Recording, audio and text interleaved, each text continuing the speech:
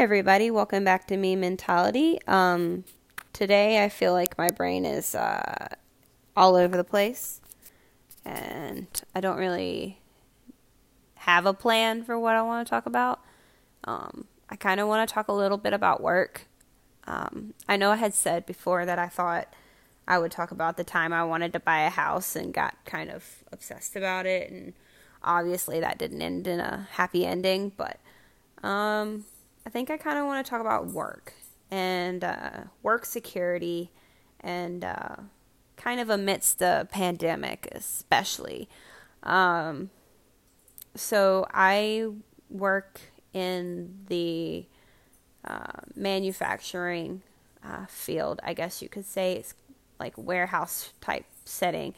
And I've been in two different manufacturing warehouses, and the first of which was a place where I knew was kind of notorious for laying people off, especially new hires, because they go by seniority. So when I got laid off from them, it was in October of 2019. I believe. Yeah, it was October of 2019. I got laid off from this place. And then I was not working for 2 months. Got hired at another manufacturing facility in December of 2019. And during that time, I had to withdraw 403B to just make ends meet. Unemployment insurance or unemployment benefits or whatever you want to call it. She's over there playing with a puffball. I'm sorry. Whatever you want to call it, it was not enough to pay the bills. I don't know how they think anybody can pay their bills on what they currently want to give people for unemployment. So, and this is before everything hit the fan and the extra unemployment boost. This is just your normal state unemployment benefits. So I knew that I couldn't. You get it? Did you catch it? You got the puffball? I knew that I couldn't just get unemployment and be okay. So I remember being really stressed out about that. But thankfully, right before things were about to start getting really scary, especially before I got my 403B money, it was scary, but then, I thought, when this runs out, I got a real problem. So I did set some money aside. I had a plan for that. I wanted to have a plan for that. It was kind of an emergency fund, and then also kind of, I had planned to buy some concert tickets, and yeah. So that's kind of how that worked, and then when I got hired at the new place in December, I was like, oh, good. Things are finally starting to look up. And so, yeah. And then March rolled around, and we got laid off. So October, November, December. Then I was unemployed for 2 months then. So from December, January, March. 3 more months later after that. So really in the span of like 5 months, I was laid off twice, and that's really scary. So I live alone, and I have a lot of bills to pay, and when you're the only person providing for yourself, and you don't have other people that you live with that you can get financial assistance from, or if going back home really isn't an option, it's just tough, and it's scary, and it was one of the toughest things.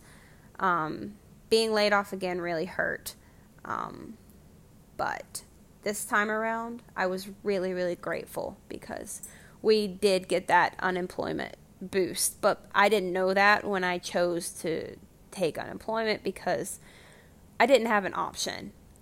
I did not have an option for taking unemployment or withdrawing some sort of other account. Like, that really wasn't an option.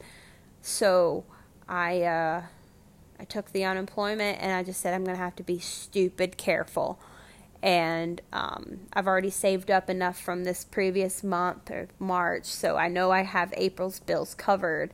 But after that, I'm just going to have to be super, super careful. And I might have to ask for a little bit of money here and there from a family member, if I can, to try to make sure I don't lose my apartment. And but thankfully, we ended up getting that $600 boost on top of,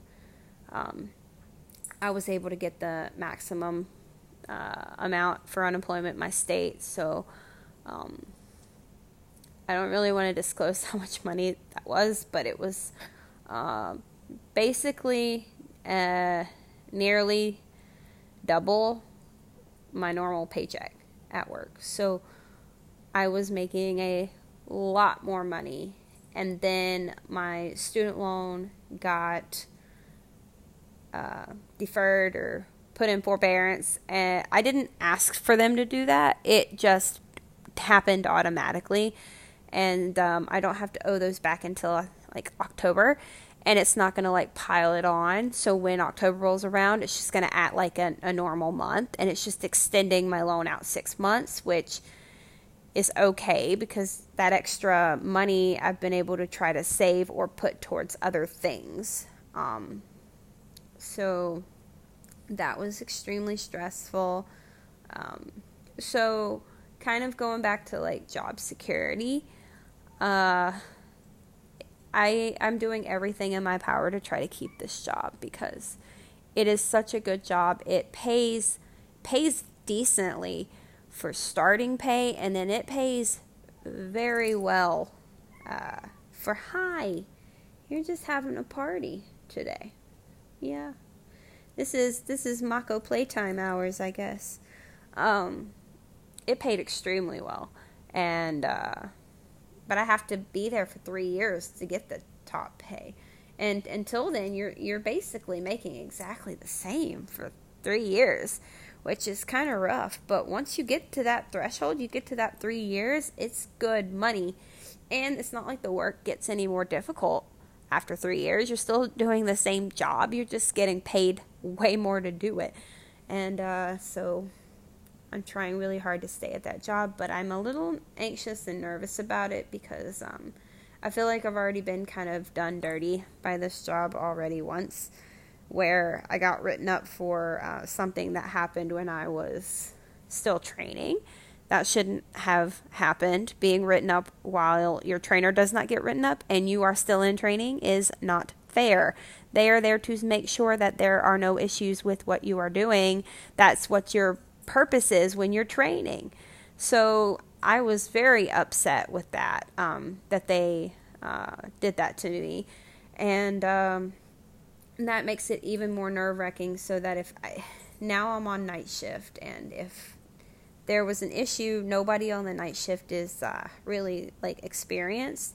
There's one girl, and she's in another department, and I hate having to go all the way over there and bug her to come look at something that I'm doing.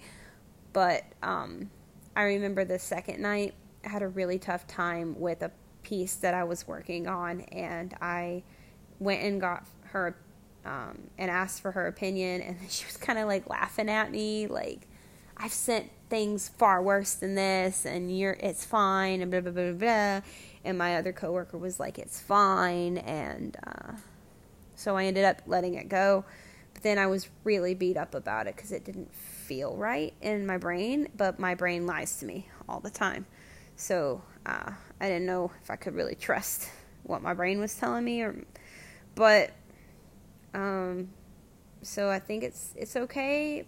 Here in a couple weeks, I guess I'd know if there was a problem with it, but that's kind of got me a little bit nervous, and yeah, I feel like this podcast has kind of been a jumbled mess, but I feel like that's kind of how my brain is right now, just a jumbled mess. So I am not going to make any promises about what the next podcast is going to be about, but I hope you stick around and are interested in seeing what it is, and I hope you have a good day or good night wherever you are, and I'll talk to you guys next time.